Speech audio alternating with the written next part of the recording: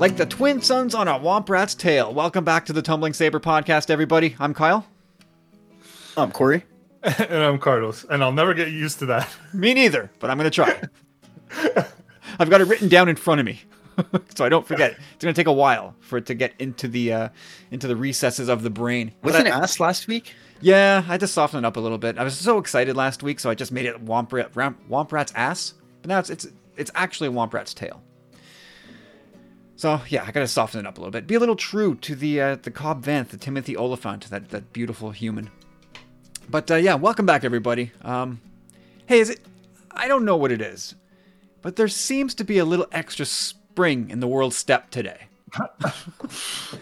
I don't know what it is. Oh, I mean, so few things could get people across the world partying and in such a jubilant state, and it's got to be a big deal. And I guess I guess it's just people are really happy about the Mandalorian. It's like end of the special edition. Yeah, that meme was everywhere this weekend. I don't know why. It's weird. I was at the grocery store earlier, and I'm just like, whistling from behind my mask, and I'm like, I'm whistling. You make me feel so young. You make me feel so young. You make me feel like spring is sprung. Doobie doobie doo. I want to give it to the Mando. It could be something else, but I like it's it. Baby Yoda. It's Baby Yoda. It's Baby Yoda. It's that beautiful, cute little punum. It's just so nice. It's so beautiful. All right, but anyway, I'm going to bring it down here for a sec because I'm not starting the podcast until we have to acknowledge the passing of Alex Trebek.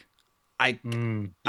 Oh God, this one hit me, man. Like That stung a bit, yeah. it stung a lot. Like legends pass on all the time, and we don't always bring it up here on the show unless it somehow connects to Star Wars. But yeah, there's no way I'm not talking about this guy. Like, what an absolute legend, icon. Like, he means a whole lot to me, and we never talk about it. Never spoke about him ever. But like, I've been a big Jeopardy watcher for a long, long time, and Corey, you can attest. Like, growing up as kids, we'd sit down, have dinner, and then mom and dad would have Jeopardy and the wheel on every single night, year after year, all the time. It was just part And of it's still the same. Still the same. Still the same routine over there. Yeah. Yeah, still the same routine. And it was just always on. It was just part of the fabric of our culture, year in, year out. Like, and that's, we're seeing a lot of people like on social media saying how much that Jeopardy really did sort of make a dent in their daily lives. So, Well, it's been around for like an extremely long time. 37 years. That's exactly the same. And like you said, the fabric of your lives. It's dinner time. People are settling in. It's like anyway. It's sad, man. Yeah. It's like a little piece of our hearts.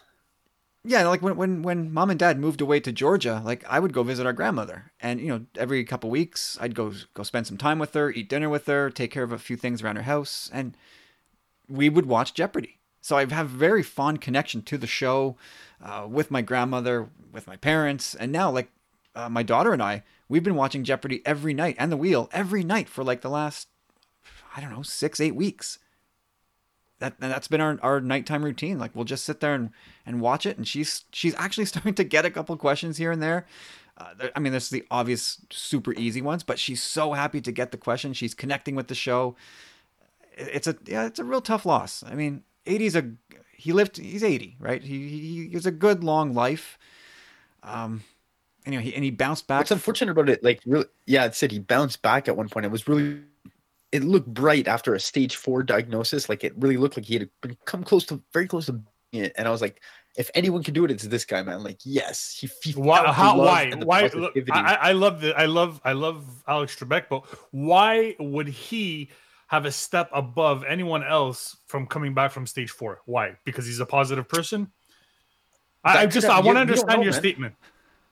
Well, there's two things about it. He's obviously very wealthy, which puts him above the average person, and someone who is receptive to positivity. There's some kind of link there, man. Like when you actually look at the science behind things, like people have gone into complete remission out of nowhere because they believe something. Or this guy, he really seemed to feel the positive vibes when you saw him speaking about his diagnosis and saying, how much the well wishes touched his heart and whatnot. You could see he's genuine, and he said straight up, like, I'm fighting this and I'm trying to my best to not like he said multiple times, it was hard not to fall into a depression. Like, and it was a battle every day to stay positive, and I believe that that's a big part of it, man. For sure. I would say that maybe his disposition maybe bought him a little bit of extra time, but this pancreatic cancer gets everybody. It's a death sentence. So the thing I was going to say, Swayze, man. The thing I was going to say was he lived to 80 years old, but the thing that's heartbreaking to me was that he was still sharp as a tack. Oh man, yeah, no dip. Like, it's remarkable that he was 80 years old, and in this current season, this is a guy with pancreatic cancer, and it, like, not once over the last 6 to 8 weeks that I've been watching at night do I go, oh, that guy's got cancer. Like, he's just on it, locked in, dialed in, whatever you want to say. Like, he was just killing it every episode. But behind the scenes, he's hurting. It's a struggle. Like, pancreatic cancer is maybe one of the roughest of them all. It's aggressive. It's unbelievably difficult to cure. I don't know if anybody, like, the prognosis is always very negative. Yeah. Like the prognosis for like a year, I don't know what the percentage is, but it's low. Like it's like I said, it's basically a death sentence, and it's, like going back a month with Eddie Van Halen.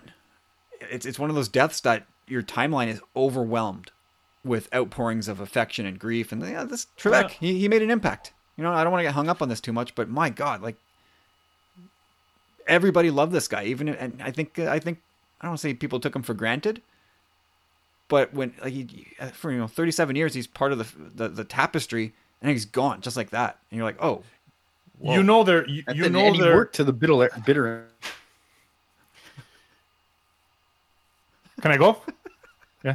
So you know that there's no God when Alex Trebek dies, but Chuck Woolery is still alive. Oh, jeez. What a... yeah. There's a... So yeah. Sorry. I had to go there. I had to go there, but no, I love Jeopardy, man. I loved it. I mean, I don't have cable now, but I do. It's on Netflix, right? So you can go back and watch some of these old episodes, and it doesn't go back far enough. Yeah, I have this love-hate relationship with Jeopardy, where I love watching the show and people hate watching the show with me because they're like, how the hell do you know these things? And which is always fun for me. Like, I really enjoy. Like, it's rare that I don't if I'm not batting 60% on that show, like, it's rare. Like, it fools you into thinking, like, I could if I was on the show, I would be a 3-day champion at least. It's all about the buzzer, baby. You got to get that buzzer. Yeah. And it's all about the buzzer. There's the strategy in like when you get the daily doubles, when you hit those those wild card things, and when you get to Final Jeopardy, like, if you're far enough ahead that you don't have to worry about it, you bet nothing.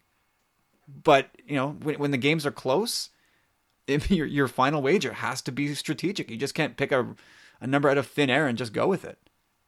It's fascinating. It's a really cool game. Anyway, the show will go on, I'm sure. But it will not be the same. Do you know, Kyle, just out of curiosity, like, when he filmed his last episode? He was working. I read a story after his passing today, and he worked up until October 29th, which is crazy. It said he was in studio as late as October 29th. I don't know what that means. Was that just a visit? Was he filming episodes? I don't know, but wow. And Sean Connery, like, it's funny because it's not funny. It's just the Sean Connery passing, like, a day after that. A week ago. And then Alex passed. Yeah, and then Alex Trebek passes a week later, and it's like, yeah. It's funny. It's really funny. They can watch Jeopardy together up in heaven with their mothers. Yeah, Trebek. Your mother, Trebek. Anyway, rest in peace, Alex Trebek. Yes. Sorely missed. Okay, guys, let's jump into Star Wars. Have we had any Star Wars adventures this week? Corey, anything? Other than watching Chapter 10, Chapter X, man. Not too much on the collecting front. Bit of a slow week. A little. I mean, definitely. I think I'll let you take the reins on this story. But yeah, there's a hunt to be had to no avail. Oh my god. But yeah, I picked up. Well, my boy Steve Legros from Kaya Boutique. He let me know. He's like, I locked down the Ren from the new Rebels line. So I'm just sniping them off one by one, man. I mean, Ezra and Chop are the only ones that remain at this point, which is pretty cool. And then I'll have two sets of the same line in different boxes. Congratulations. Thanks, man. That's outstanding. I know Dave Donovan's listening right now, just going, "You're such an idiot." Yeah. Carlos, anything with you? I needed that, Zeb. Oh, my turn. Yeah. Yeah, I got a couple of more little tidbits there. I actually the biggest piece I picked up the AT-ST Raider from the Mandalorian with the Cara Dune. Nice. So that's sealed in box. I have all the Mandalorian sets all sealed in box. Haven't built them yet. I just finished rebuilding the AT that shattered on the floor. What is it with Carlos's in our milieu of podcasting buddies that have had these huge accidents? Mine fell first. Just letting you know. At least yours is designed to break and be put back together. At least not there's that. Really. It kind of feels weaker. Oh no. Yeah, it kind of feels like, I don't know. I had to position the legs differently, and now I changed its spot on the shelf, so it's at the top of the shelf. But I put it next to the ATDP and the AT-AT from Rogue One. So it's I got the all-terrains all together. It actually looks pretty sweet. What else? I got a couple of other little bib bobs, just some Lego stuff from the Lego store for my Christmas tree, which I ended what up. Were they? Bib bobs? Little okay. Boob magoobs. Just things that knickknacks, paddywhacks. Noober Groovers, yeah. Yeah, exactly. I started putting my Christmas tree up yesterday, and I went to Canadian Tire, really? Which is yes. You couldn't wait till after Remembrance Day? Why? Who cares? Why? You got to give 2020. You got wherever you can find the joy, take it. That's it. I wait till after.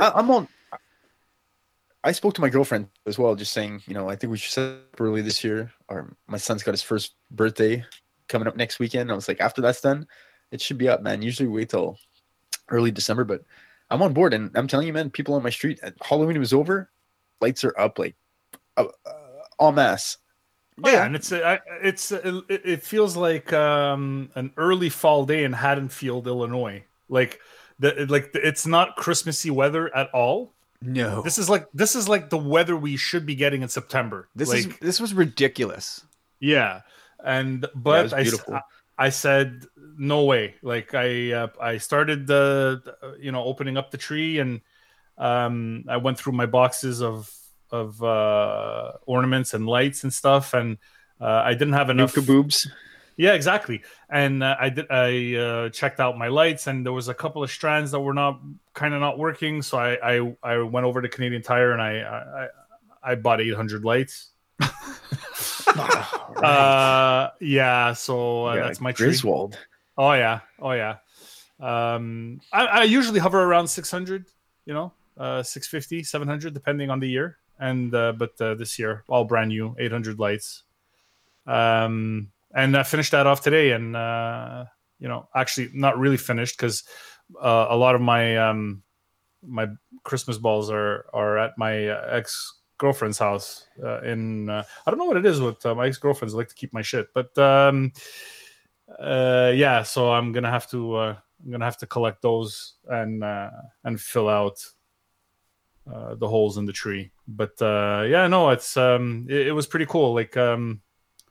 I had a pretty decent week, and And that UCS TIE interceptor was a complete fabrication. It was a hoax. Like the lady, No. the lady had no idea. She was apparently posting the one that I already have, the blue one, and she said that it was a collector's thing, and it's like, no, okay, this person's lost.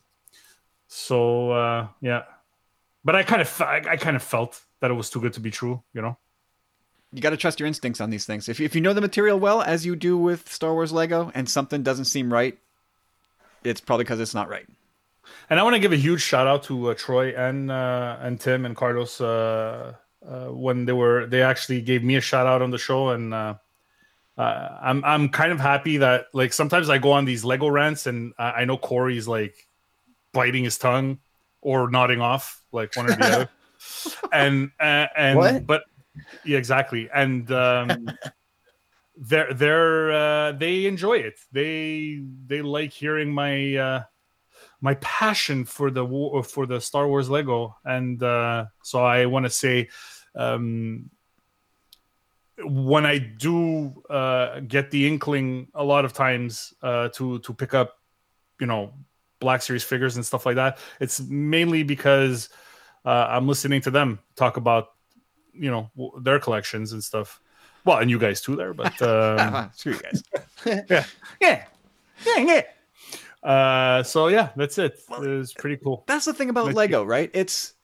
There's not one thing about Lego that is negative other than the price that just keeps going up. And not just like the secondary market stuff, the retail stuff. But besides the point, like, Yeah. This is not in the show notes. I was in there originally, but then we had enough to talk about. But just quickly to mention, the Lego Star Wars Holiday Special trailer came out this week. And just seeing the poster, it just triggered like this automatic response where I start smiling. And it's like, this is the thing that Lego strives to do, is just make you smile. And you watch the trailer. God damn, it was so nice to hear Daisy Ridley's voice again. Kelly Marie Tran, listen to that great voice of hers. Billy D, back making cape jokes. Like, everything cool from Star Wars is into this thing. And Akbar is back with a spin on his big gag line.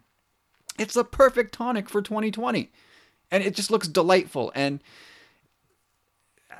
I don't want to get ranty, but if you get through a Lego Star Wars thing and you aren't at the very least amused, you're dead inside. And if you spend 1 second complaining about the Star Wars Lego, you suck.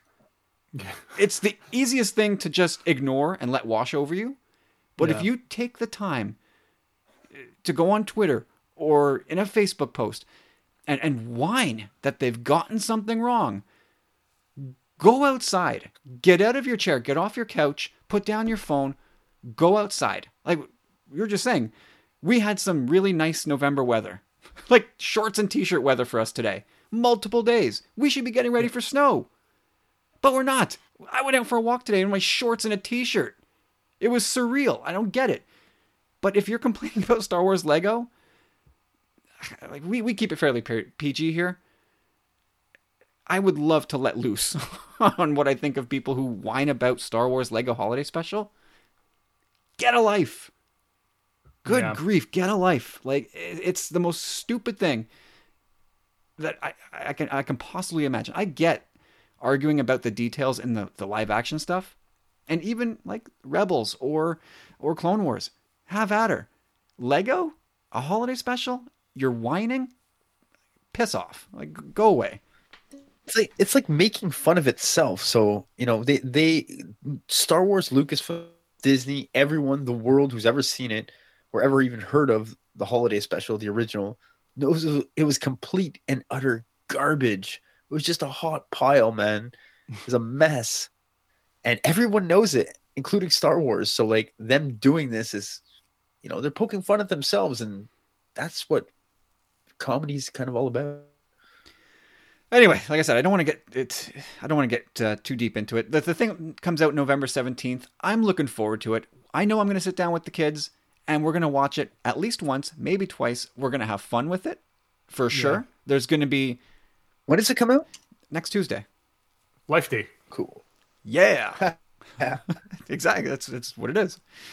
But the thing is, like, there's a chance that this thing, like, we might watch it once, maybe every year we'll watch it, or there with my kids, there's a possibility that thing might be on a loop.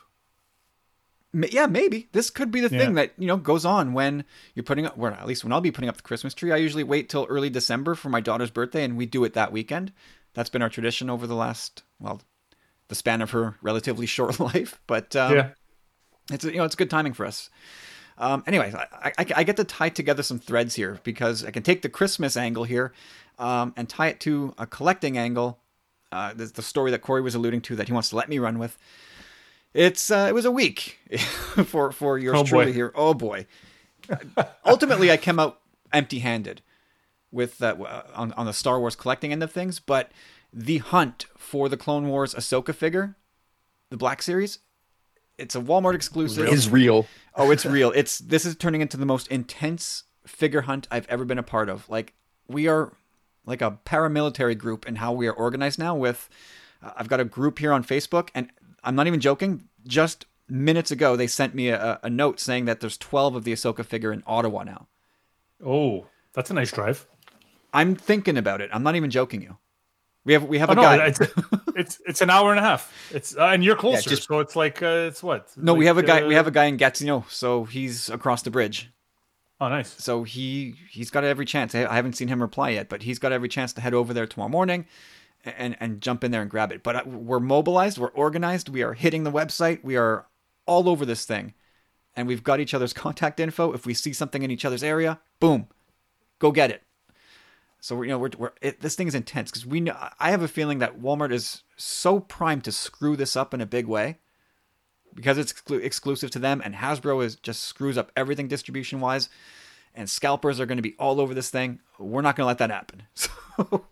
So last Wednesday was the day that I was told. Like, I went to Walmart over the last weekend and said, "When is this figure coming?" I gave them the UPC. They looked it up. They said November 5th. I went over there November 5th, and that was a Wednesday or Thursday. I don't know, Wednesday or Thursday.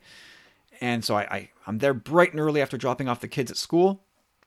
And so I asked a question, and they're like, I don't know. Well, is it in the back? Like you told me today. Is it here? Is it not here? You're killing me. I spent 4 hours. Get me someone who does know. I tooled around that Walmart and the neighboring Toys R Us, like literally it's the next building over, for 4 hours. Because I just kept going back into that aisle. Is it here yet? Is it here yet? Is it here yet? And it never showed up. So I was like, I can't do this. I'm leaving. So I left. I checked in with the guys in the group. Nobody has seen it. It's running zeros across the board on the website we use for tracking these things. It's a strikeout, and so on and so forth. Thursday, Friday, Saturday, Sunday, we're all kind of checking in with each other, and it's still nothing. So, but the hunt is real now. It's popping up in Ottawa a couple hours from here. This could be the week where I get my hands on Ahsoka. Listen, Kyle, just hop in the car, head out to Ottawa. Carlos and I will finish up the podcast. Utah, get me to. Anyway, it's the most crazy hunt I've been a part of, and I just hope it works out well. I hope in a week from now I can say that I either have a line on one or I've got one in hand. It's got to happen. Or two, right? Well, I'm going to open one and keep one in box, and then I got to get one for my daughter for her birthday. So you're fourth on the list, Corey. Wow. You know why I'm not laughing at that whole scenario? Because Corey just pretty much drafted me to finish recording this episode and edit it and put it out. That's not what I said. You told Kyle to leave right now, and we're gonna finish the podcast. It'll still be recording by the time he gets back. Oh yeah, I'll have a lot of dead air to edit out, but yeah, sure. That's fun. Otherwise, that was kind of my week in Star Wars. While I was at Walmart, that's the thing, right? They keep you. I was there the same day, Kyle. I was mobilized. Stop interrupting. Well. Shut up. Pipe down. So I'm in the store, and I'm walking around doing a tour, lap after lap, and it jumps out at me on the shelf. What my favorite Christmas movie of all time, National Lampoon's Christmas Vacation. Yeah. Oh. I quoted it at least twice today. Oh man, I see it there. I've got it upstairs, and it's still wrapped in the plastic. and I'm just waiting. I'm just waiting for that proper Christmas day to come out so I can pop it in and watch it. And man, that movie just kills me. Absolutely slays me. Otherwise, you know what line I use all year long? All year long. I'm afraid to say it. No, not the shitter's full. No. That was the one. No, the line I use all year long is, "Hey kids, look, a deer." So I could pull the finger in the opposite direction. It's yeah. Everything about that movie is amazing. Yeah. Everything. Absolutely everything. Really. Yeah, my other Star Wars related thing this week, 7:00 this morning. I'm tired. Like, I stayed up late to watch SNL last night with Chappelle and the Foo Fighters. 7:00, my son shaking me in bed. Can you get up? What? Can you get up with me? No. I want to go downstairs and watch Star Wars with you. Oh, fuck. And I'm like, you can't say no to that. Jesus. You can't. So I didn't. So I got up. We went downstairs. I laid down on the couch. Didn't sleep anymore, but I laid down on the couch and we watched Return of the Jedi. 7:00 in the morning. Nice. So yeah, that was cool. That was my Star Wars week. Watching the Razor Crest. Actually, you know what? Let's do one more check-in with the Razor Crest. I haven't done this in a couple of days. So wait, last week when we recorded, it was at just under 15,000 backers. Yeah, and we were waiting like 14,650. Yeah, we're like, okay, the stand is as good as unlocked, and 17K was the unlock for the Jawa, and that I thought, okay, that's gonna linger through the week. They knocked that out by, I think, Wednesday or Thursday. That was gone. They blew past that, and I haven't really checked since. So I'm kind of excited to see what the number is. So here, I want to go to Hasbro Pulse. All right, let's see. This thing's winding down. Did you pull the trigger? No. Oh my God. Oh no, I'm going to do it. I got 1 day and 2 hours to go. I got plenty of time. 20,804 backers. Wow. Dude, it picked up 5,000 backers in a week. Wow. Actually, 5,300 in a week. Is that right? Is that my math? Guys, check your secondary markets for figures that people are offloading so they can buy this thing. Holy smokes. Actually, no, it's actually 6,000. 6,300 backers since we last recorded. Incredible. Those extra tiers were enough to push people over the edge, I guess, right at the last minute. Well, I thought like once it hit 17 and unlocked that Jawa that it would die off and that they might dangle another carrot to see if they could push it higher, but this thing's it's exploded. Wow, it just absolutely exploded. Like everybody kind of expects that spike in the final week as people rush through the door at the end, but they didn't need to. Like Hasbro's smart. They didn't have to invest any more into this thing. They're just letting this thing go. This thing's going to, in the next day, this thing's probably going to hit 23,000 backers as people rush through the door. Wow. Crazy. Oh, man. Yeah, it's incredible. So yeah, this is something I'll be doing tomorrow. I will be sealing a deal on this Razor Crest by tomorrow. There's too much in it now to pass it up. There's like what There's 3 figures in there with plus the carbonite things, the escape pod, the stand, it's a cool set. So it's be sold out by morning. You keep telling yourself that there is no sellout on this. No, that's the thing. Is like for them, for every they're 1,000 just taking orders.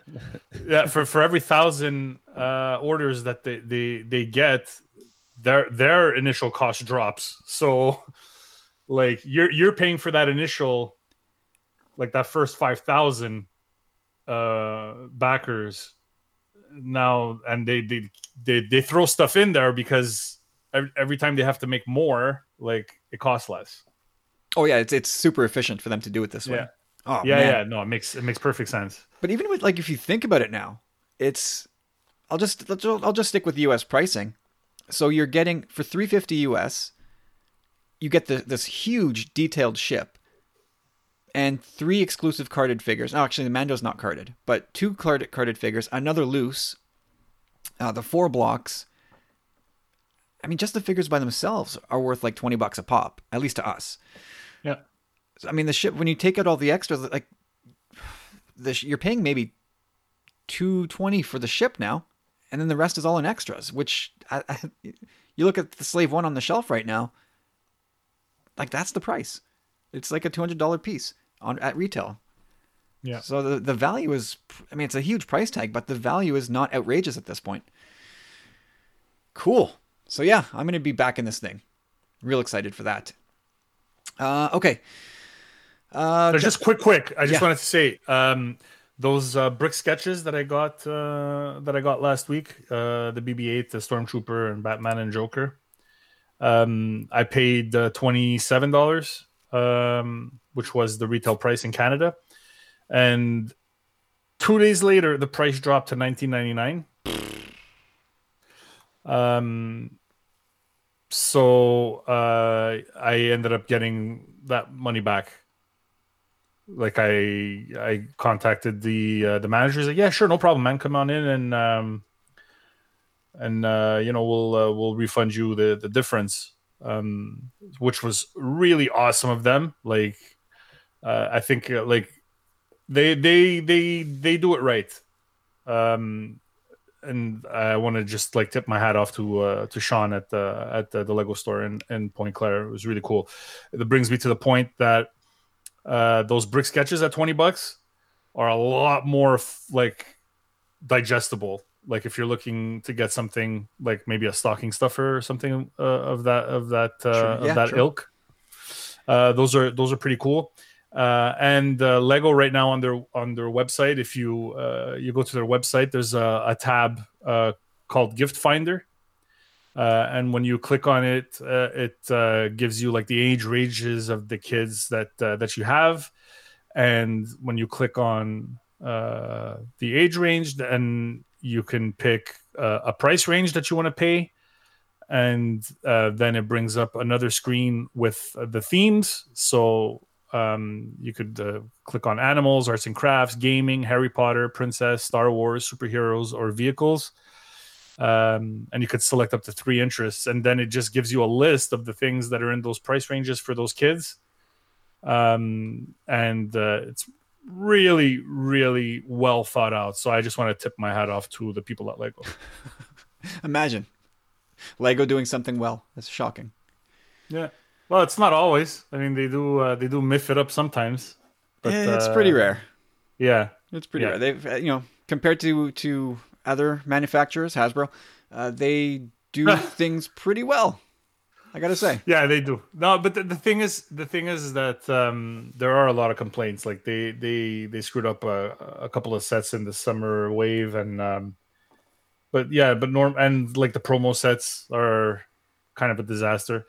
But no, it's been other than that. Like I just think the core values of the company are pretty good. So. Yep. Awesome. Cool. Yeah. So, all right. So into the news, not too much, at least not that I was terribly interested in, but there was this piece on Deadline, I think it was, about Mandalorian Season 3 production, which apparently is getting going soon. Or is it... We've known that Mando Season 3 will be getting underway sooner than later. That's according to the story, it's later this month, or next month, or early 2021. There's obviously confusion there, but tucked into the piece, and it was Deadline, a quick little mention of a Boba Fett miniseries for Disney Plus being filmed before they shoot Mando Season 3. And they're saying that, maybe I'm saying maybe that explains some of the confusion. And first of all, real quick, do we believe, Carlos, that a Boba Fett miniseries is even happening right now? No. Corey? Hard to believe. Yeah. I find it hard to believe that right now there's a Boba Fett series ready to go. I can't bring myself to believe that. But I can believe it's on the slate for something to explore or even do, and just hasn't been announced. But given Iger's statements about the show spinning out of the Mandalorian, it's hard to see that it's hard to make the case that Boba Fett is not part of that plan. And from their perspective, there's like There's no downside to it. It seems like Boba Fett is a pretty popular character from what I can tell. So they may be well on their way to doing it, but yeah, not to get too deep into this today, but like, is it even possible, in that they could even get this far along in a exploratory or pre-production process and keep this project secret? Like, they would have announced it already officially, right? If it's ready to shoot next month, they would have actually told us that this is happening. It seems impossible to me. It depends, man. It really depends. Like, secrecy is a thing among Star Wars. Like, you know, the slipping that Tamora Morrison was coming back, maybe that kind of like threw people off. Okay, he's coming back from Mando, blah, blah, blah. But, you know, like, having him back, maybe he was able to film, well, like you said, it hasn't really started yet, but it could have kind of given him some cover, you know what I mean, in that regard. So that, and it also depends if this story, if there were something in the works, if it plays in directly to the Mandalorian, then they'd want to keep that close to the chest. And I think that is possible if that's what the direction they really wanted to go. You know what I mean? Yeah, I get you. You're right. I mean, I can't really argue with like, that. We didn't find out about the child, right? No, but those are like specific spoilery things. This is like a whole production. Like, we learned about Cassian Andor before it went into production, or before it, like, way before it went into shooting. We've known about this show officially for months, and it still hasn't been shooting. Same with Kenobi. We've known about it for months. Everything that I'll leave that animation to the side because that's different. But everything that has been greenlit in terms of, like, we're doing this, we find out about officially. And if they're going to start doing a Boba Fett show next month, they would have told us about this long ago. So no, I don't think that this is something that's about to jump into the studio. No way. But yeah, interesting. And again, not to get too deep into this today, because if it ever gets greenlit, it'll be more fun to talk about it then. But how do you do a Boba Fett show? Depending on the timeline, but if you do Boba Fett post Return of the Jedi, how he escapes and all that stuff, how do you do a story that isn't about Boba Fett looking for revenge on Han Solo? Right? Because they've had this long running feud. You'd have to think that Fett wants to get after him. And so if that's part of the story, Han Solo, or maybe how he actually becomes real Mandalorian, you know what I mean? There's all kinds of stuff they would do, but just specifically on the Han Solo Boba Fett dynamic, they have to visit that in some way. Unless the show there's no way they can't explore that. Even if they make it's a show about Boba Fett, but before the events of the original trilogy. Like, apparently the Solo Boba Fett feud was already alive and well then. Yeah, that's it. I was thinking about, I was like, do we really want to see that? I think, to me, the best scenario, if there were to be anything with this show, like, would be a bridge between season 2 and 3 for the Mandalorian. Like, you're just kind of mentioning further backstory to bounty hunting days. Like, we got a Mandalorian bounty hunter right now. Like, do we really need another one? Do we really see what Boba did and disintegrations and all that? Like, we've seen it. Like, I don't want to see it. Do you want to see his escape from the Sarlacc and his trials and tribulations thereafter? You know what I mean? And that's one show. Like, that's one show. That's one show. Like, what else? Like, I don't know. There's not, like, you're gonna do a mini series. What you're gonna do? Okay, let's call it 4-episode thing, or of what? No, it depends, man. His relationship with the job. No, it's garbage. I don't want it. I don't want it either. I didn't even like seeing him at the end of chapter 9. Like, it's. I agree with you, man. Yep. I don't know. Nathan and I were talking about this in the group. Like, what if this is what if there is something in the works and it's the James Mangold Boba Fett project that was once thought to be a movie, then Solo kind of didn't do so well at the box office, and what if that project is being now reworked into a Disney Plus thing? That could make sense. That's possible. But it still seems crazy to me that it's under wraps for this long. Yeah, like, for me, it would be like Solo 2 would would make more sense to have the Boba Fett character. Yeah. Like, but like, why do we have to put him? Like, why does everything have to be jammed? You know, like, oh, we want this now. Oh, like, give me a Star Wars story that has nothing to do with anything else, please. Well, I mean, that's the thing. We've been banging that drum. We must sound like a broken record here. Like, when are they going to leave the cozy confines of the Skywalker saga and the people and places that we know so well? When are they going to ditch that? They probably won't. It's too easy for them to create stories that we get jacked up for. All right. Like you said it originally, Kyle. It's a money maker. I feel like that's where it feels like a bit of a sellout to me. It's that, oh, we have this character, this Boba Fett guy, and people, he's so mysterious, popular, and this and that, and like he's never had any storyteller. It's like a blank slate.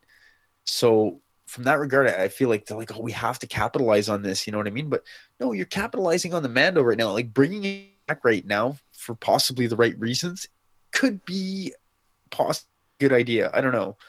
But when you think about like the show itself, like we've gone back. If you go back to, I think, Chapter 5, the Gunslinger with Toro Calican, we kind of now that was Boba Fett, right? Fighting Fennec Shan. Well, we don't know that, but we have a good idea. We think it might be him.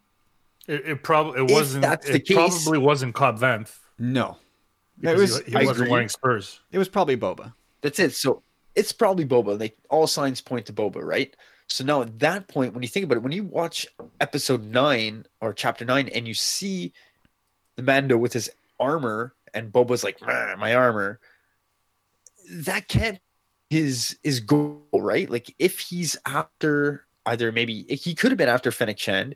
Is he like just taking bounties and like trying to scrounge a living still? Or is he actually watching the Mandalorian? But again, he's not after the armor per se. Maybe now he is, knowing that he has it. But if he was on the scent of the Mando prior, then, or maybe like hunting the hunter, you know what I mean? Like maybe he wants the Mando as his bounty because he knows. But I think there's more to it than that. I don't think it's necessarily that. But the fact that he was going after him prior to him even having the armor means there's something else going on there. You know what I mean? Well, I mean, it's 5 years after Return of the Jedi. And so what's he... But what I mean is Mandalorian, in chapter 5, Boba's on his trail. The Mando doesn't have Boba's armor at that point. But at the end of chapter 9, he does, and he makes his appearance. So, like, the general audience may be, ooh, that's Boba, and now he's got his armor and he wants it back. But, like, if you his trail prior, it means the armor is just a bonus or a cherry on top for Boba at this point. Even if he even wants it, you know? I mean, there's so many doors open to them. There's a chance to make this interesting. But it feels like it's gonna be Boba redemption arc. Ugh, come on. Anyway, moving off Boba Fett for a sec. We're gonna come back to Boba Fett in a sec. But the other thing that stood out to me in this piece that I refuse to even consider. I don't want to even talk about it. It's the line about the Leslie Headland series, and we've been dying for news on that. But we got that it's female centric and it's martial arts centered, and that's great. The part that got me dry heaving is the wording alternate timeline. And I'm praying, and please, God, I hope it's just sloppy writing, and that what was actually meant is that it will just take place in a different time on the Star Wars timeline and not in an alternate universe, because that is my nightmare. Yeah, that's a no. That's a huge no. Like I have zero interest in a alternate timeline Star Wars story.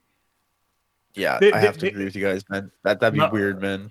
It's the worst possible thing where they already have trouble like corralling the current timeline. Like there's no reason to do an alternate timeline. Like, yeah, that's a typo. Marvel's got that under underworks. I don't think they'd overstep that. Yeah, I don't know. It's just not something I can deal with in Star Wars. It feels it. In comics, it's fine to me because there's something about, where comics, Marvel, DC, they're kind of set in our world, in our universe, in our time, and our future's not yet written. So if you want to do like alternate futures, that's one thing. I'm not crazy about alternate timelines anyway, but I can deal with it there. Star Wars is like myth. It's history. It's done. Like We don't need a multiverse. we don't need multiverse legends. And I get that like stories like King Arthur have like 20 different versions of it.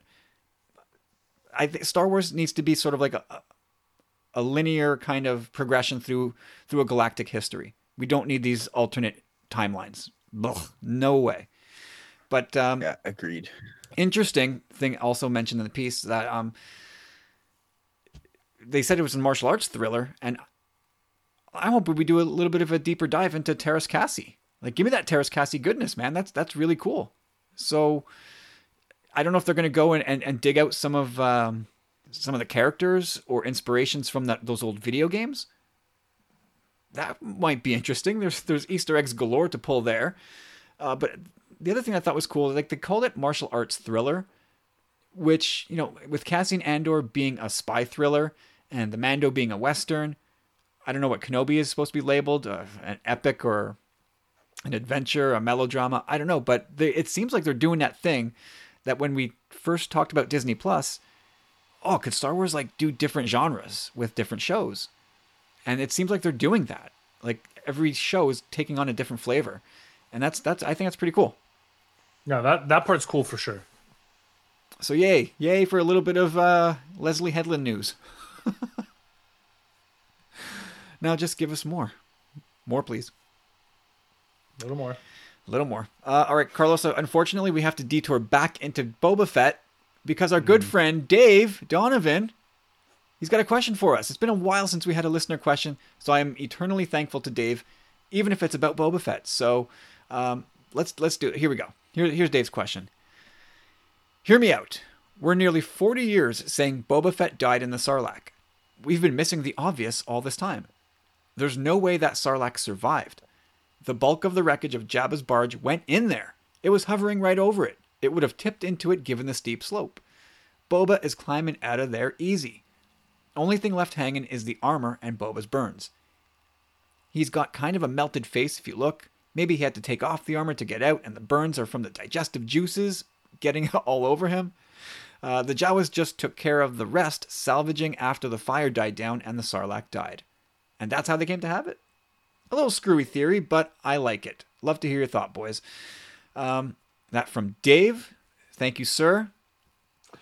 If the Sarlacc died because Jabba's barge went into it, how does Boba Fett survive being inside the Sarlacc that just got killed by Jabba's barge?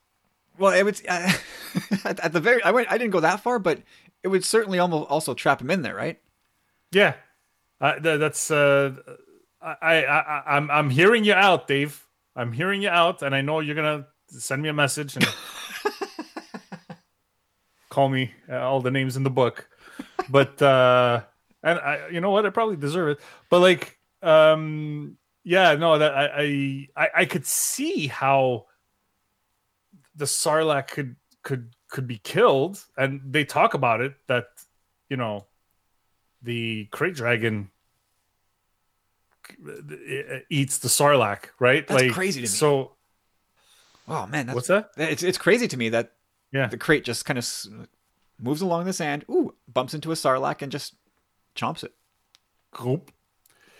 Yeah. So, I mean, it is possible, and yes, that definitely like the burns, or the melted face from like once again the Krayt Dragon, like just spitting out that venom.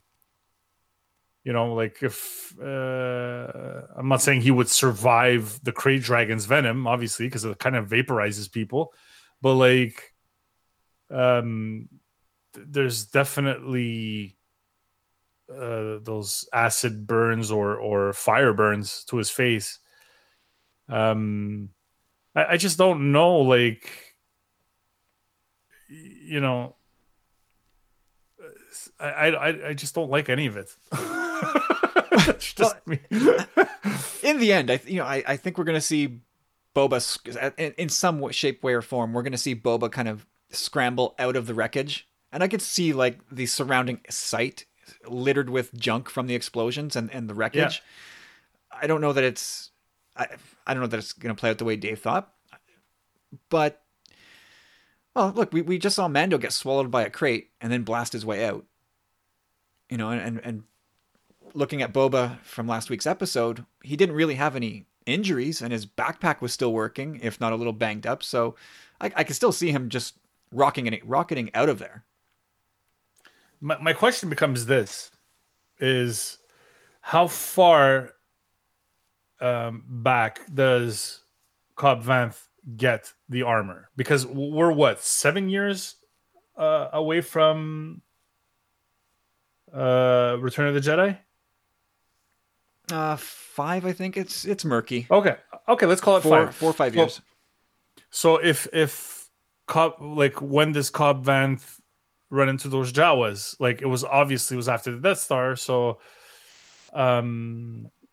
like, is it a year after? Like, because for me, it's like the Jawas are the ones who actually rescue Boba Fett, and they take his armor as payment for keeping him alive.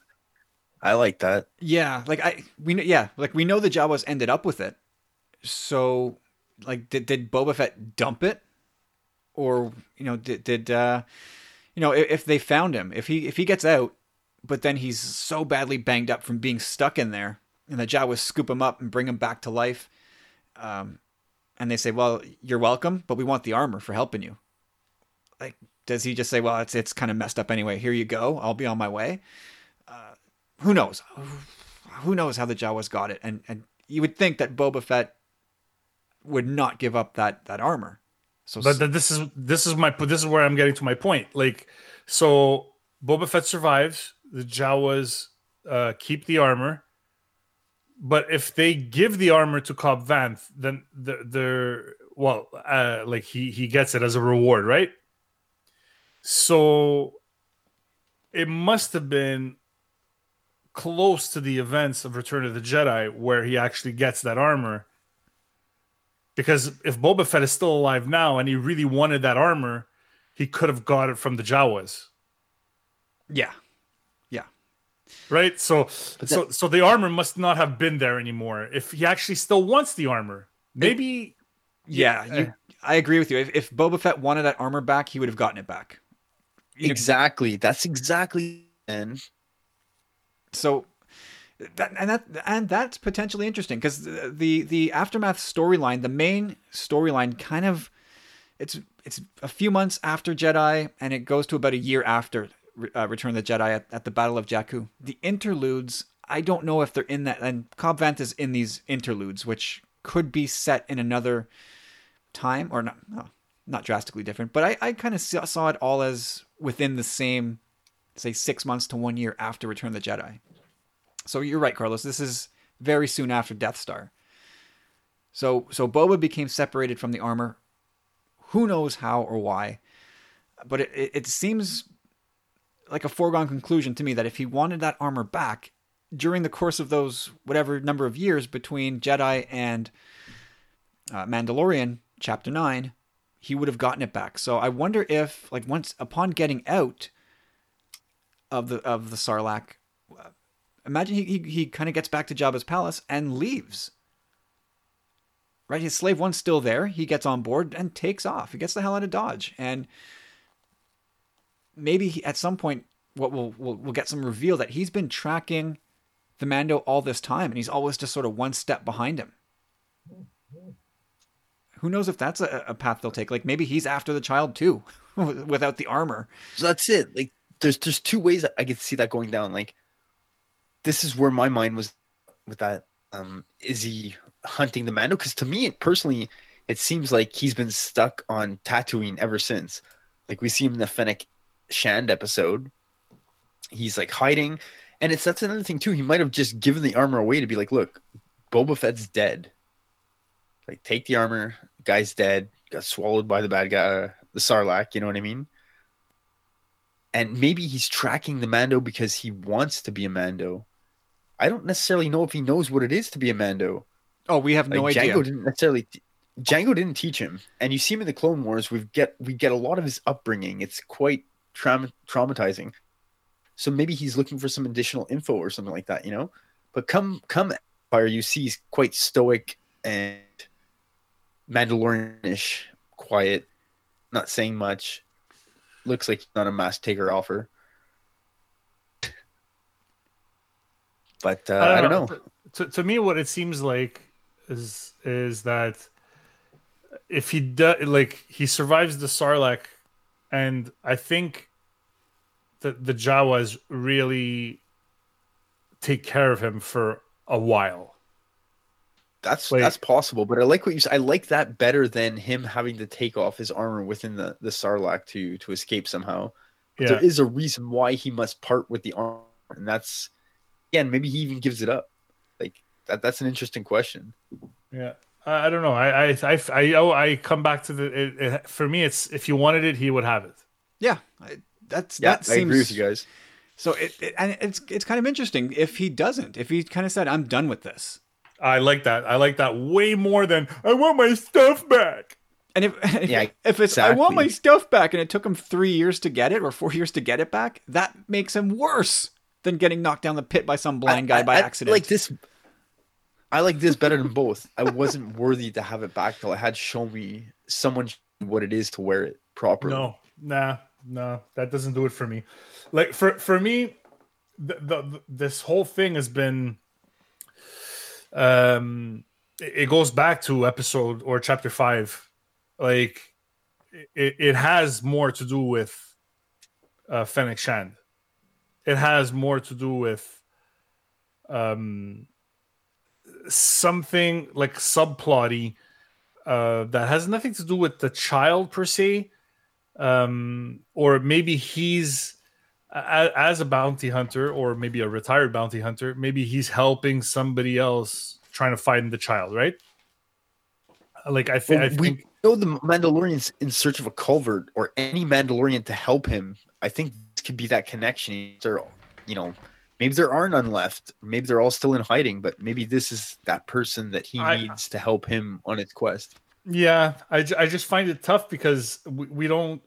Like I like the strand you were pulling on with Boba Fett, his upbringing, and I think you may have gone a little bit too far with saying that, like, oh, when we get to Empire, like, he's more stoic, and no, I think if you're in the presence of Vader, you shut your trap. I don't think it has anything to do with Mandalorians. So I always felt like Boba Fett gives Vader some attitude, like he's no dead. Like that was like, come on, Vader. It's like, shit, bitch. Yeah, but the thing is that all he's doing is proving that he's a mercenary, and he doesn't really have a code. Like all he cares about is his bounty. He's the baddest of the bad. Like they spell that out in that movie. Okay. Well, anyway, there could also be something to the effect that I saw this on Twitter on the weekend, that every time Rex, and this is obviously a newer development, but every time Rex or Boba Fett speaks to Vader, Vader hears Rex's voice, so he might give him a little extra leeway that way. I thought that was kind of interesting. Like, that's actually cool. That's Rex under. But that's completely retconning. Yeah, well, it's future context that we didn't have back then.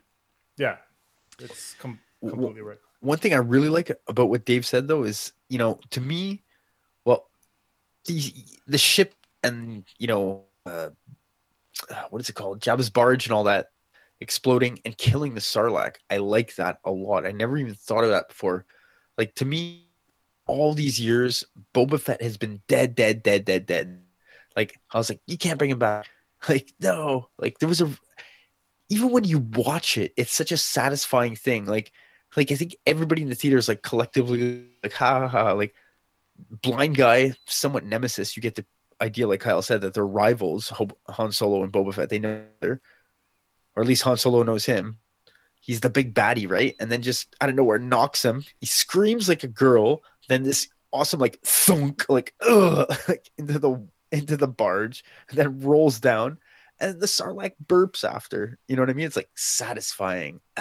Mando, Beskar. Like it's so good. You know what I mean? You're like dead. But again, if the he ship didn't even and the stay dead in explosion, Legends. I know.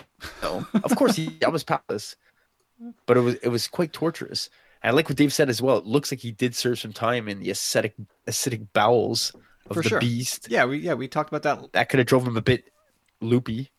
That's something we talked about when we speculated about season 2, that Boba Fett's definitely going to look a little bit messed up from getting some of that digestive juice on him. That's gross.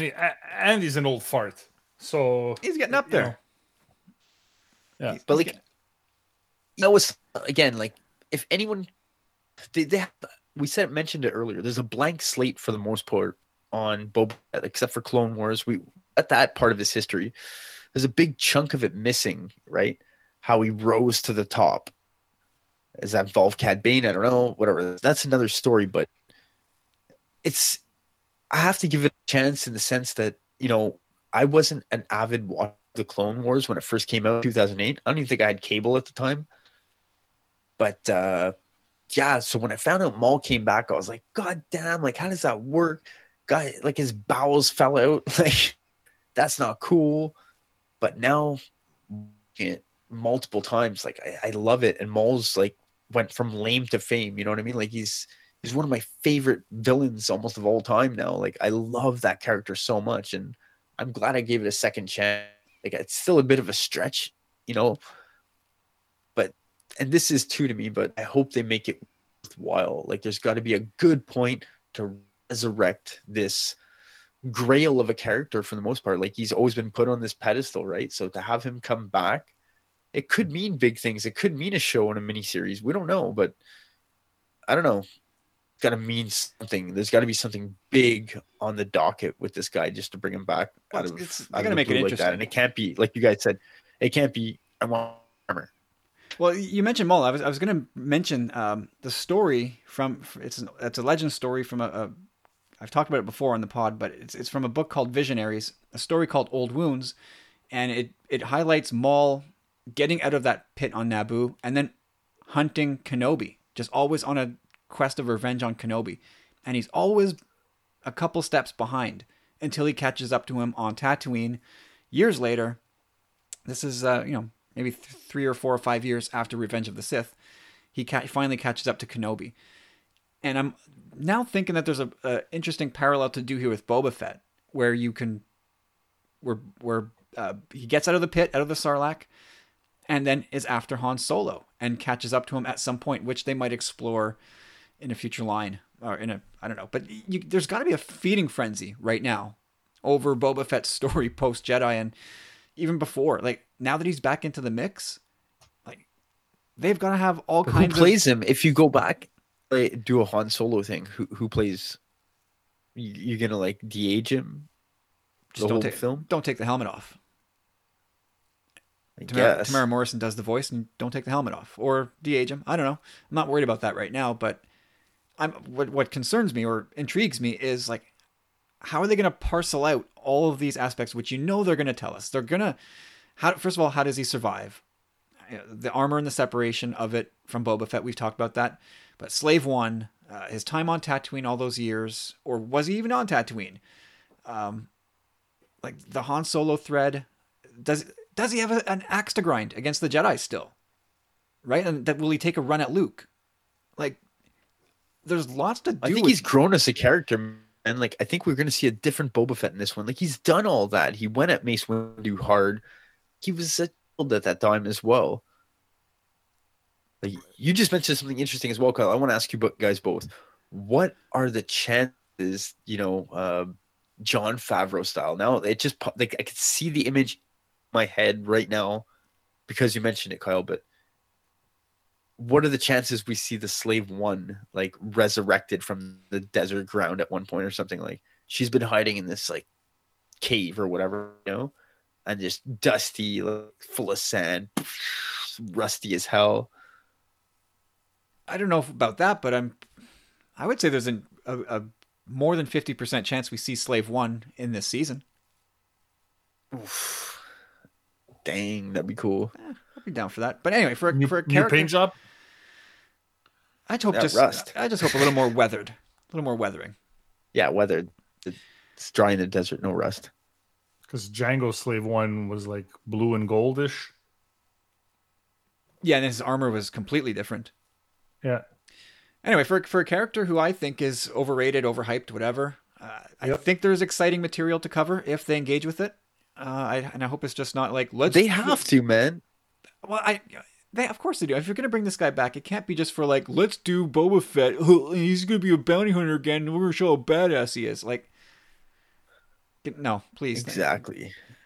Anyway, like, or we're just gonna get people going crazy.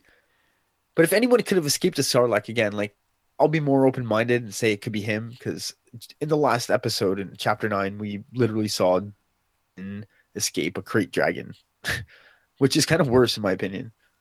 And maybe there's a very intentional reason for that. Like, yeah, you just saw a Mandalorian shoot out of a giant carnivorous beast. Get ready, because there's going to be more of that. It's a little flashback. I pulled your move. He's like, I watched you with the crate. Reminded me of myself 20 years ago, or what is it, a couple years ago? 5. Anyway, this was cool.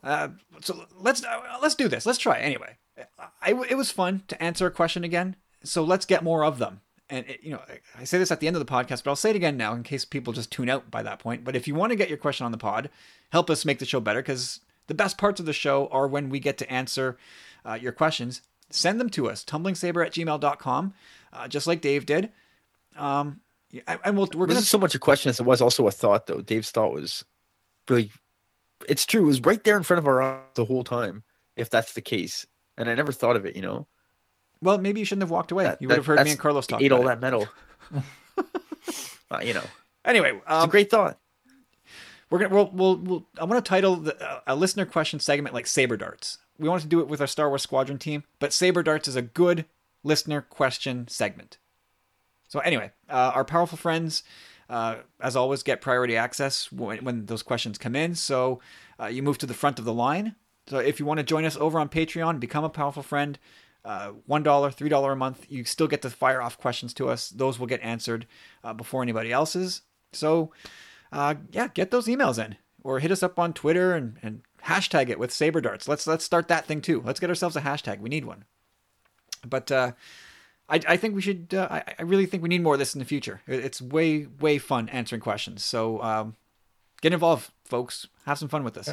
And the Saber Darts links back to Boba Fett. So and Django, all that stuff. It's all connected. It's like poetry. It rhymes. Those cloners. All right. Let's wrap up today's episode with we'll talk about Chapter 10 of The Mandalorian, The Passenger, and obviously spoiler warning abound. We are going full into this. If you've not seen the episode, peel out now. Come back to us at a later date, but we are diving into this episode full steam ahead. My initial thought, high level, I thought this was a really fun chapter in the Mando's journey. Even if it didn't advance the main plot in a huge way, there were some cool character moments, great visuals. The humorous moments more than made up for what it lacked in pushing ahead that narrative. The child was a scene stealer. And overall, I think Peyton Reed did a really entertaining episode. Carlos, what do you think? Other than Baby Yoda looking to want to connect with the spirit of the eggs of the frog lady, and then flipping the script and then eating them, this episode was a wash for me. Like I almost fell asleep. Like it wasn't. It's that this is not what I come to Star Wars for, but it's all good. I mean, I think when we get to 40 chapters of this thing, if we get there, like it might be an episode that I skip. Oh, no doubt. Yeah, there was a lot of that going around this weekend. Like, it's not my favorite episode either. Even like in it, we got 10 episodes. If you ask me to list my 5 favorites, this probably doesn't make the cut. But 41 minutes, I still had some laughs. There's still some cool moments. Peyton Reed did a good job of capturing that. I guess creature feature horror movie type vibe. Yeah, I thought that was really fun. Corey, what did you think overall of the episode? Well, so far you guys done a really good job of summing things up. Like, I don't want to use the word filler, Kyle. I saw you were kind of like, meh. And it wasn't really like the shame is that 8 episode series, right? Kind of fun to have these episodes every now and again. Like seeing them in a Clone Wars season or like a Rebel season would be a little more prominent. Like you said, Kyle, didn't move narrative ahead that much. I really did enjoy it as a fun story. I'd watch it anytime. I'd watch it again, time and time again. Like definitely really fun, funny. Like Carlos said, Baby Yoda with eggs, like really stole the show. But all in all, like, yeah, like it was. Even my significant other was kind of like, at the end of it, like she was like, no, it was fun. It was good. She's like, it didn't do much, like nothing really happened there. But at the same time, it was really fun to see Filoni again. Got a little more Trapper Wolf patrolling the Outer Rim. So with I can't remember his name, but I actually watched Kim Convenience. Well, my girlfriend does, and every time she's watching it, I catch it up with it. It's amazing, right? Paul Sun-hyung. Yeah, so that was really cool. All in all, like there was one point though, like listen, we moved this week, right? We're moving back to the house. Such a mess, so exhausting. But Friday night was my thing. We couldn't even on the laptop because we can't find our passwords for Disney and whatnot. So we're watching it on the tablets because we're already signed in. So I'm in a rocking chair, no couch. Why don't you just change the password on the tablet? Just change the password on the tablet. You're gonna have to do that. That's the only way you're gonna. That's it. If you want to watch it anywhere else, that's what you got to do. We're looking still because we gotta pack everything. Like there's a sheet somewhere, hopefully in a box somewhere.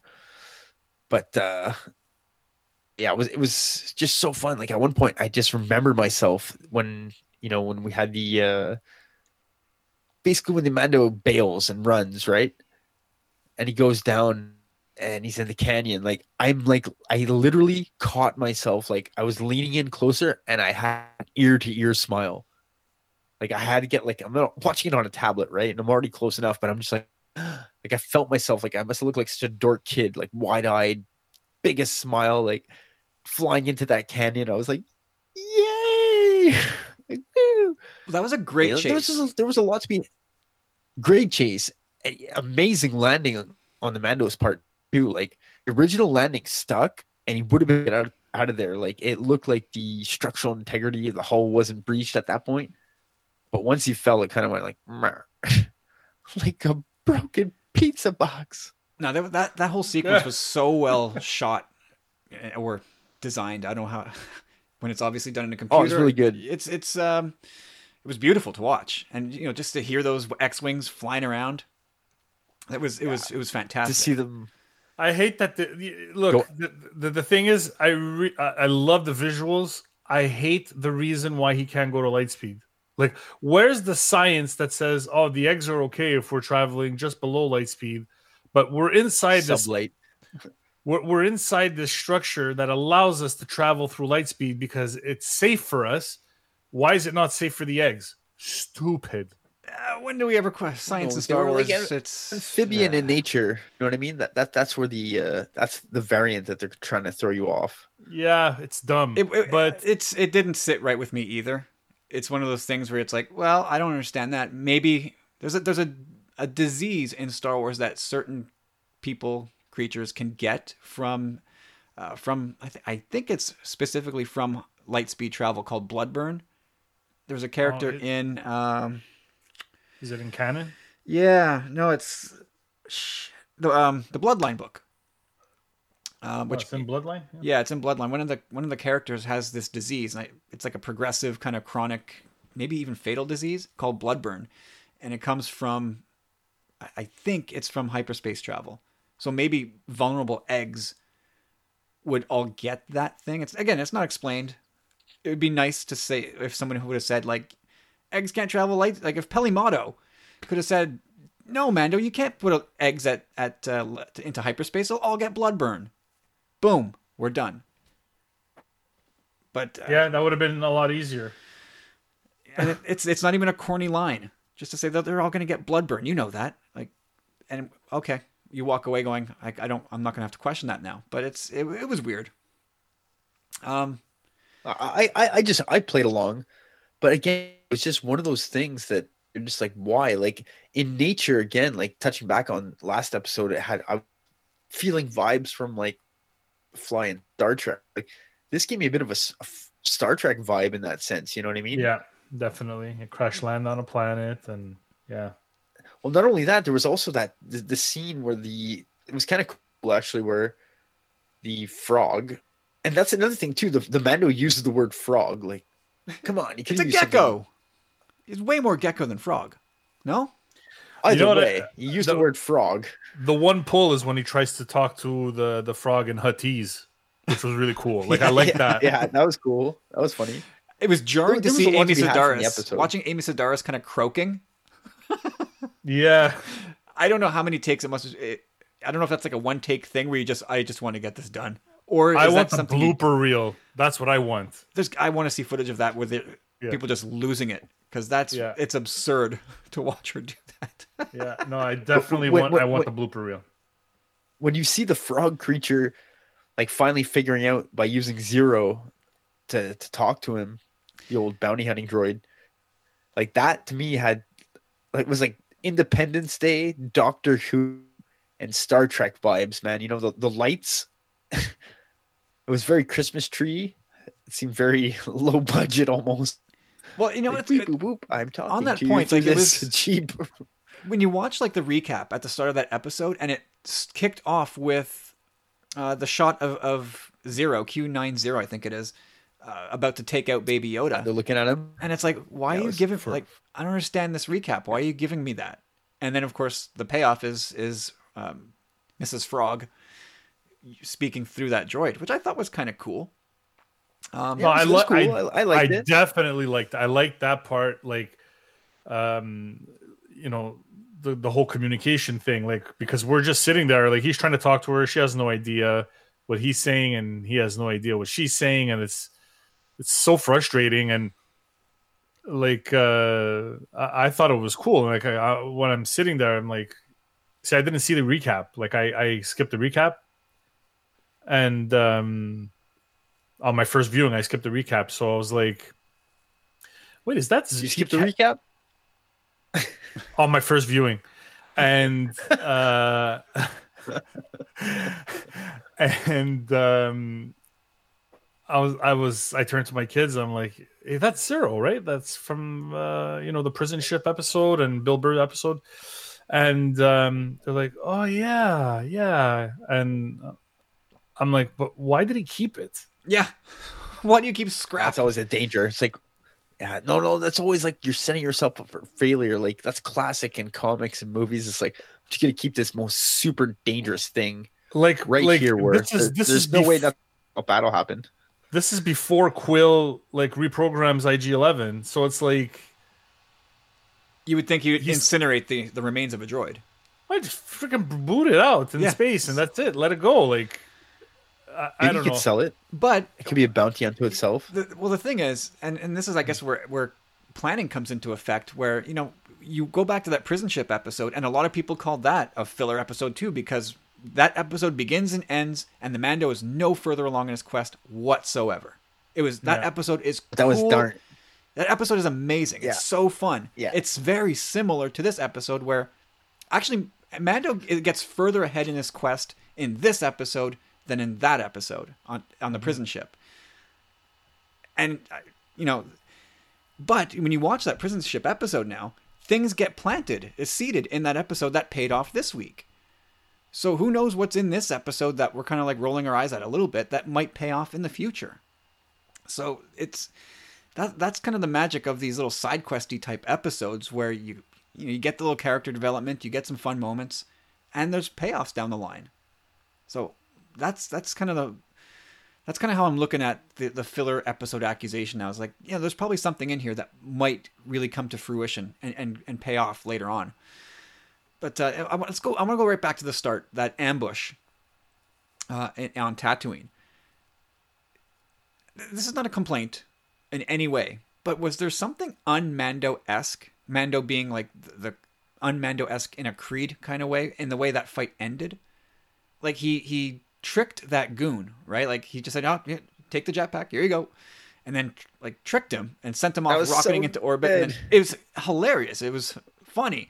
I don't know if and the way Yoda looked at him afterward too. Yeah, he couldn't give him like a little side eye. But he gave him like the side eye, right? Yeah, he's like, really? And that's I was giving Mando the side eye too, because they're always talking about like winning a fight honorably. You know, when Mando fought the Mudhorn, and then he goes back to the covert, and he's like, "Oh, it wasn't an honorable kill. I had to have, I got help from an enemy." There seems to be a value in like just straight up hand to hand combat, one shall stand, one shall fall type thing, and that's not what happened here. And, so again, I'm not complaining. That, like, sorry, I just want to interrupt there. Like, there's something about that. Like, someone pointed out on Twitter at one Corey point. wants to interrupt. It's really true that poor Mudhorn man did nothing wrong. He was trying to protect its egg. Mm-hmm. You know what I mean? It's like, bad Mudhorn, kill you. Anyway, like it's Suga. Like, to me, I'm wondering. You know, only a straight fight is acceptable to the Mando, at least according to his standards in season 1. And I don't know if it's muddy writing for what happened here, or if it's like growth or evolution of the character, where he's kind of drifting away from that rigidity, or if it's character growth in some way. But again, not complaining. It's merely an observation. Where are we going to go next? Okay, so I guess a little bit sequentially, going back to Peli Motto and meeting her again. I love Amy Sedaris. I'm kind of done with Peli Motto. Oh my god! You know, by the end of the episode, I didn't think she was such a mouth runner. I mean, you don't hire Amy Sedaris and not use that aspect of you know, that aspect of her I don't know, skill of hers. But she made a lot of decisions for the Mando, though. She's been a valuable guide. She's also getting. I agree. She's getting close to like action figure status too. You know, that might be a thing to look out for in the future. But like the minute that she introduces Frog Lady, and she comes out and baby Mando lays eyes on that egg tank, I'm like, oh no! Like that was absolutely my reaction is, oh no! I know where this is going. Like that's. Sure. That's Shaggy and Scooby looking at a burger bar. Zoinks! Like Scooby Scoob. snacks. Look at all that food, Scoob. Oh. So I thought that that was, and of course they follow through with that all episode long. It's a running gag. It's awesome. It's awesome. Yeah, they right till the end. Yeah, wink at the end. Yeah, that was super I still cool. have one. But it's like, seriously, man. Feed the baby, man. Take care of that baby. No helmet on the spikes. Nothing. No protection. They're in the desert. No goggles. Well, it seems like that baby is insatiable. It seems like that thing just keeps eating and eating and eating. Yeah. And I think there was a cool little. It. It's just pounding back food. Like it ate like 3 eggs over the course of the episode. A spider that we saw. But there's a cool little. I think I didn't see anybody talk about this, but I thought there was a cool little nod to Empire Strikes Back when. And I don't know. We can talk about it. Not that we really should, but he's sitting there with a tray on his lap, very similar to the tray that Luke has in Empire, and he's not touching it. And I think back to Yoda. How do you get so big eating food of this kind? Like, I wonder if Baby Yoda's going, what is this shit? I'm not eating this. Exactly. Or if he's just like, yeah, that's true. I don't want this. I don't want any of this. There's eggs right there. It could be one or the other. I just thought it was a little Empire linkage there. Yeah. Yeah, I thought that Baby Yoda was great through this whole thing. Oh yeah, he saved it for me because I was like, I'm almost out. Like I'm out at this point. I'm not out, but I'm just saying, like, I wasn't. I would have been like completely dejected, like if not for that. But I guess that's why he's there, also, right? So it's like, You kind of get another big takeaway you can kind of get out of the episode is, I guess, if he gets a transmitter beacon or a transmitter beacon, the rebellion's somewhat on his side. Like if he were to get in trouble, they see he might hack, so he might see another appearance of Trapper Wolf or whatnot. You know what I mean? No, please, no. No. Stop. Maybe Corey, not Trapper Wolf, but you're you know the what I mean? worst of all fandom. Like it's incredible. Like I like all that they wrapped, put Filoni all back wrapped in this into one. one. Ugh.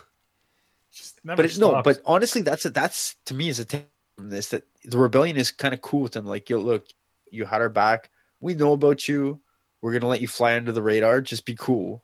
You know what I mean? Like, he's done some honorable things, and they're kind of giving him props for that. So they let him off the hook.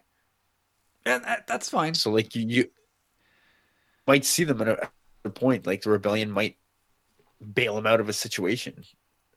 I'd rather they revive Porkins than have to see Filoni again. Hey, it can happen, bro. It can happen. Sausage fingers. Hey, how did Frog Lady know about that little spa? You know, like that was my big question. Is like, she smelt it, man. It's like nature. They're Really? drawn to that kind of stuff. really? Come on, man. I think it was because You reasons. can't know. Yeah, I think it's because Y'all don't know.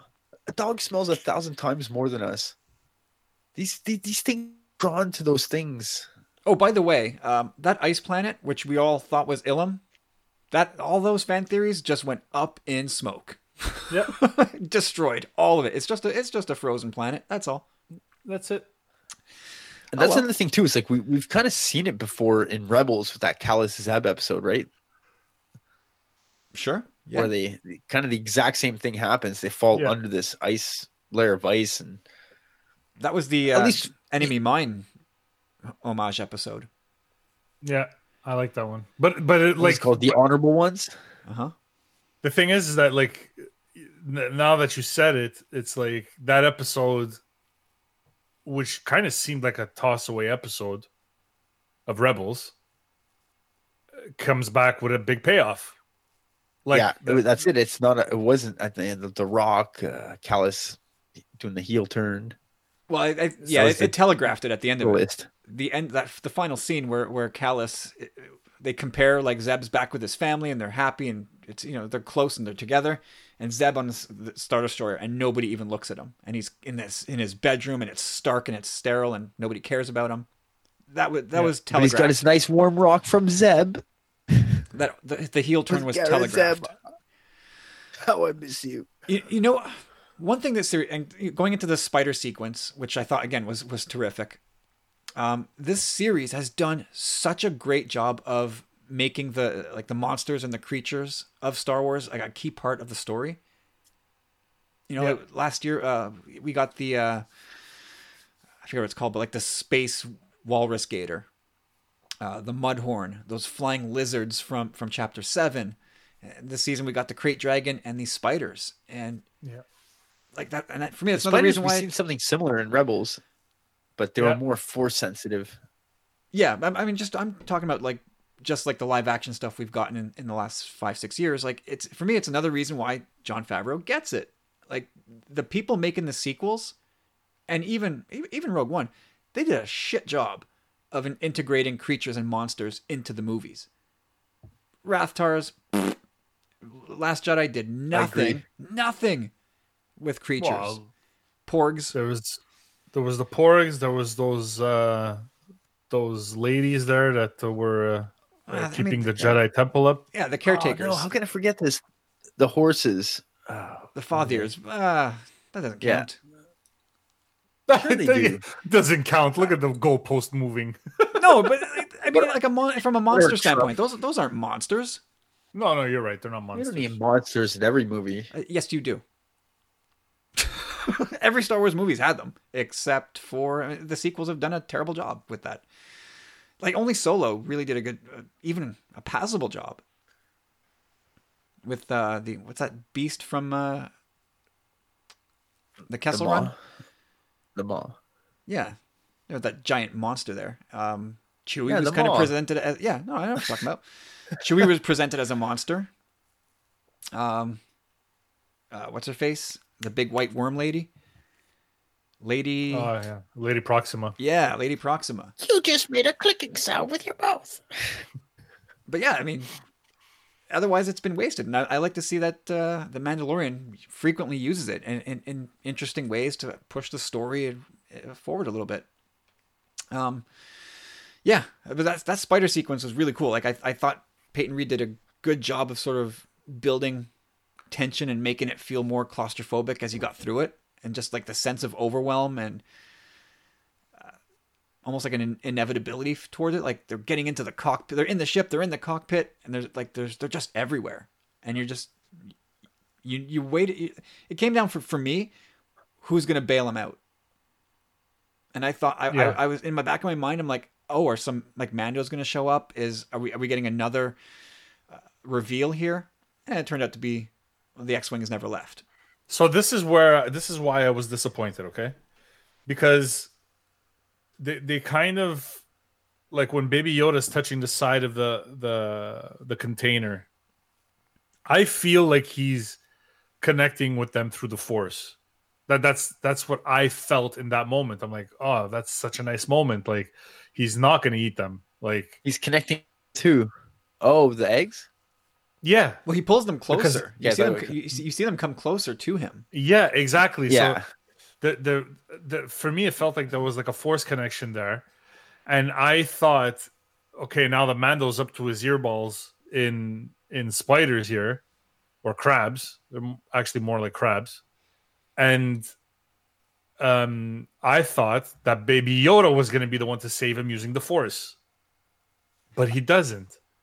So they're holding off on the like I didn't like it, but my sunny disposition of being the eternal optimist is lets me say that they're saving it for something more poignant later on. No doubt. Yeah, they are, and you even see it right at the beginning. Like he was helpless at the beginning against this little alien dude, who stole his jetpack, right?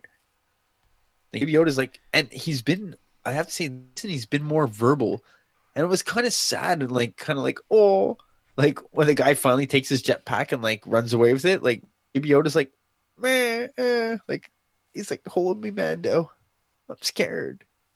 Yeah, I mean, there's that growing bond between the two. Yeah, he's growing. Yeah, like he's growing verbally, I find too. He'll probably speak at some point.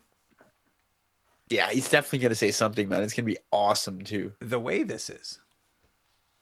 Yeah, that's it. You know what we're gonna find out? I was thinking about this the other night. We're gonna find out something along the lines of species.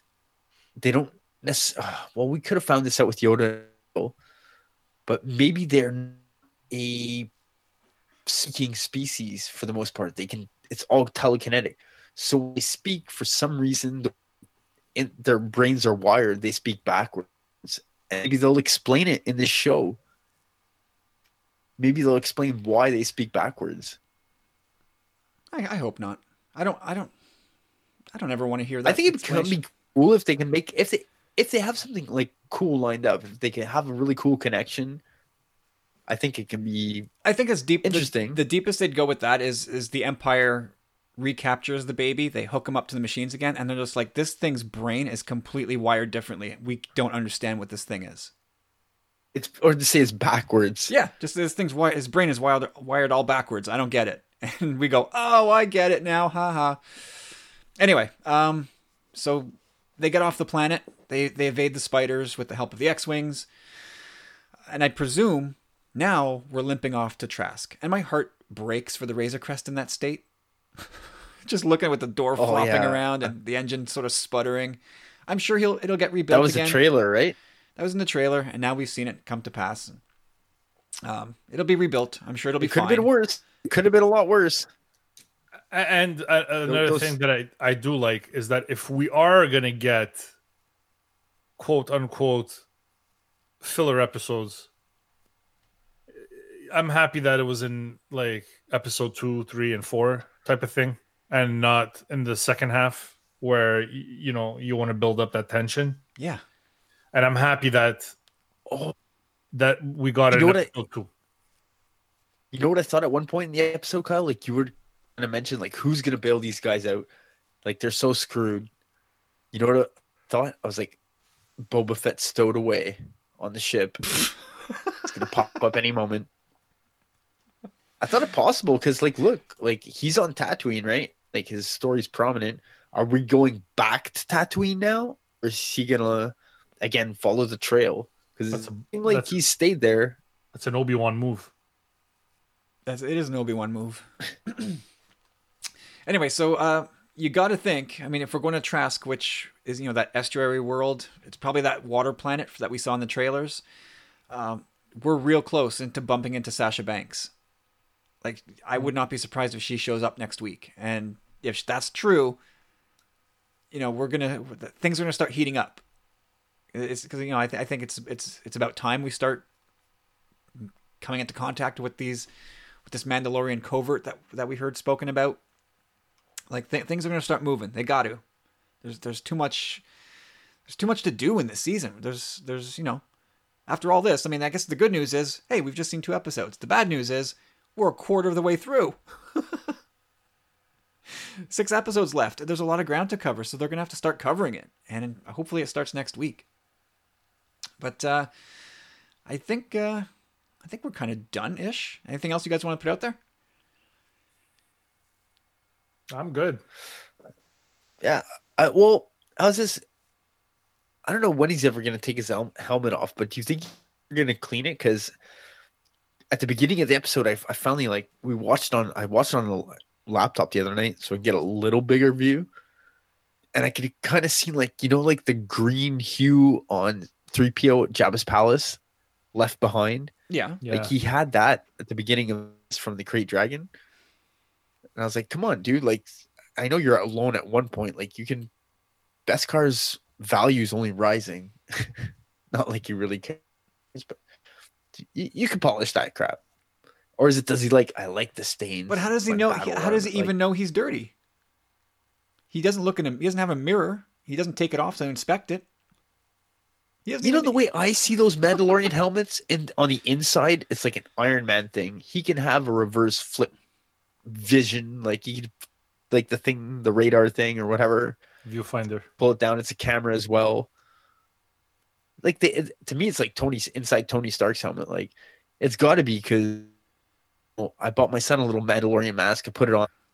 Not too vision friendly. Hell no. So there's got to be a little more to it there. Of course. Even stormtroopers. It doesn't work at all. Nothing about it makes sense. Anyway, yeah. Which here we are at the end of it, and trying to make something out of this episode, which I enjoyed. I don't agree that it was filler, but I do agree that it doesn't push the main narrative ahead. There's limited patience for, I think among fans for this kind of thing, where it's like, come on, like, where's Gideon? Where's the other Mandos? Can we get this going? I get it. For me, I guess the side quest episodes kind of build the character, build that relationship between. Exactly. He's a good guy. Between Baby Yoda and Mando, and seeing that parental-child bond grow, I think in the end, when we get to the end of the series, not just the season, the series, and it's over, whatever that relationship is ultimately, these type of episodes are kind of the foundation for how we're eventually going to feel for that. So, I guess dude, when this series ends, it's going to be a separation between those two. They're not living happily ever after together in a gingerbread house. You know what I mean? Like it's gonna be like, go on now. These people, Mando's got to go, and everyone's gonna be like, God damn it, no! How can you do this to us? It's gonna be a sad day. They'll flip it. It'll be the Baby Yoda telling Mando to go. Get out of here. You have to go. That's what they're gonna do. It's not going to. It's not going to be Baby Yoda chasing Mando, and he go, "No, you stay." No, No, you stay here. I think they'll invert it, and it's Mando who'll have the difficulty in letting go. We'll see. Anyway, I don't know about that. I think it's gonna be both. They're both gonna be heartbroken. Of course, all gonna be heartbroken. Prepare yourself. And in that regard, we're saying that Baby Yoda is in this throughout, and I'm not totally convinced of that. I don't know if he's going to be, part of the scenery for the duration of the whole series, 3, 4, 5 seasons. I don't know. Of course he is. He's the main. Oh, dude, he's the plot guy. Got to get Baby Mando or Baby Yoda home. Anyway, we're done. We'll be back next week. That's not a shut up, Corey. We're done. Easy task. You're the one that was asking to be done by 11. You're still babbling. Shut up. You want to separate these guys in the show. That's the way it works. Get a better internet connection. Oh God, killing me. Sorry, everybody. Corey apologized. Jesus. I don't know. The cheapskate. Stop buying figures and pay for better internet. Could also be a hardware issues. Ask Corey, go to work tomorrow. You've been off for a couple weeks. Say, hey man, my laptop sucks. My phone doesn't hold a charge. Can I get some new gear? Please, for the sake of our listeners, can you do that? They'll laugh at me. Great. Good one. Great. All right, guys, that's going to do it for this week. Like I said before, if you want to be part of the podcast, send your questions to tumblingsaber@gmail.com.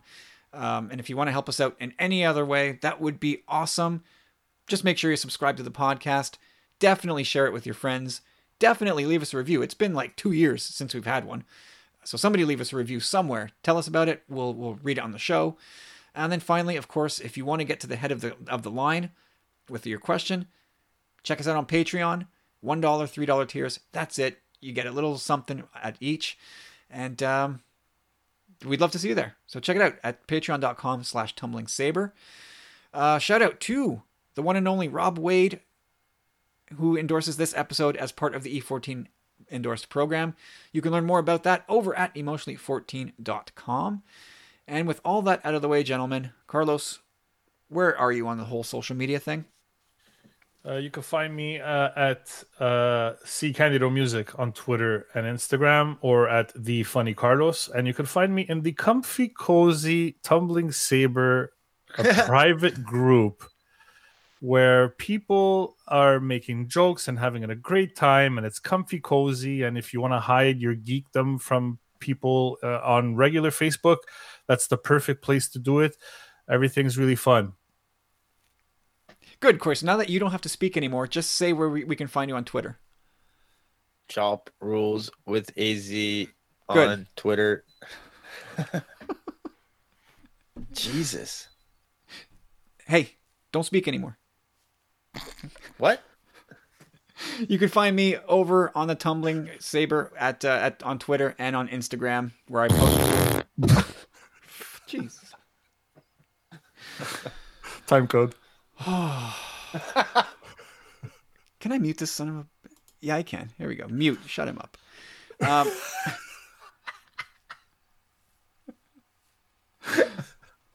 It's good because I cannot. He's out again. He's going to keep doing this. He's out again. I'm back. He's out. You kick him off of the call. Well, he wanted to play games. He thought he thought he'd be a funny guy. I got the keys here, biatch. Goodbye. It was a great success. Very nice. All right, as I said, I'm on Twitter and on Instagram at Tumbling Saber, and love to connect with you there and talk about Star Wars and all that other fun geek stuff. So come check it out there. Otherwise, the Facebook group is where it's at. You are hereby invited to join us in there and talk about Star Wars. So that's going to do it for this week, everybody. Thank you for listening. Have yourselves a great week, and until next time, may the Force be with you.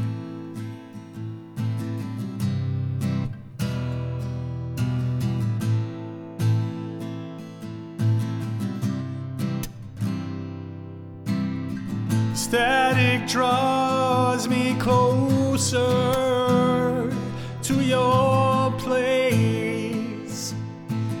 willing me through my dreams, fall away.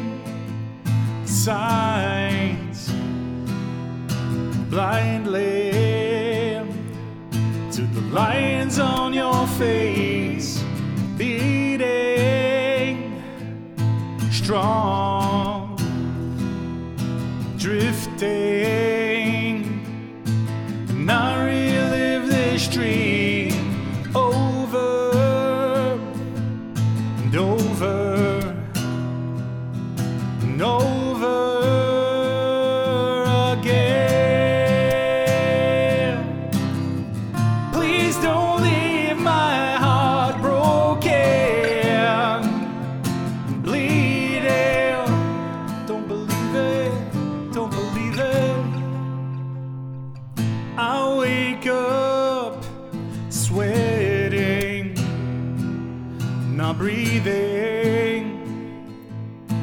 If only to see you next to me, sleeping soundly, smiling. Now relive this dream over and over.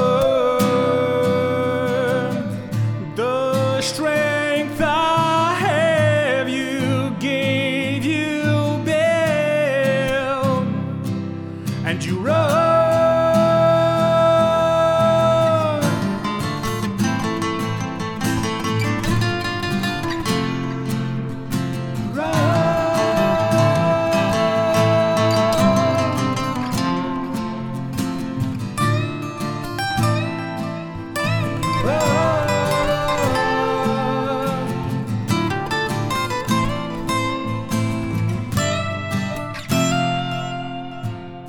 And I find the strength that you gave. Those walls you built is all for me, and I become the man I want to be. Your love and your run. Please don't leave my heart broken and bleeding. Now you're running away, darling. Please don't leave my heart broken and bleeding. And how you're running, why you running, why you running. Please don't leave my heart broken and bleeding. Why you running away, darling. Please don't leave my heart broken and bleeding. And how you running, are you running away?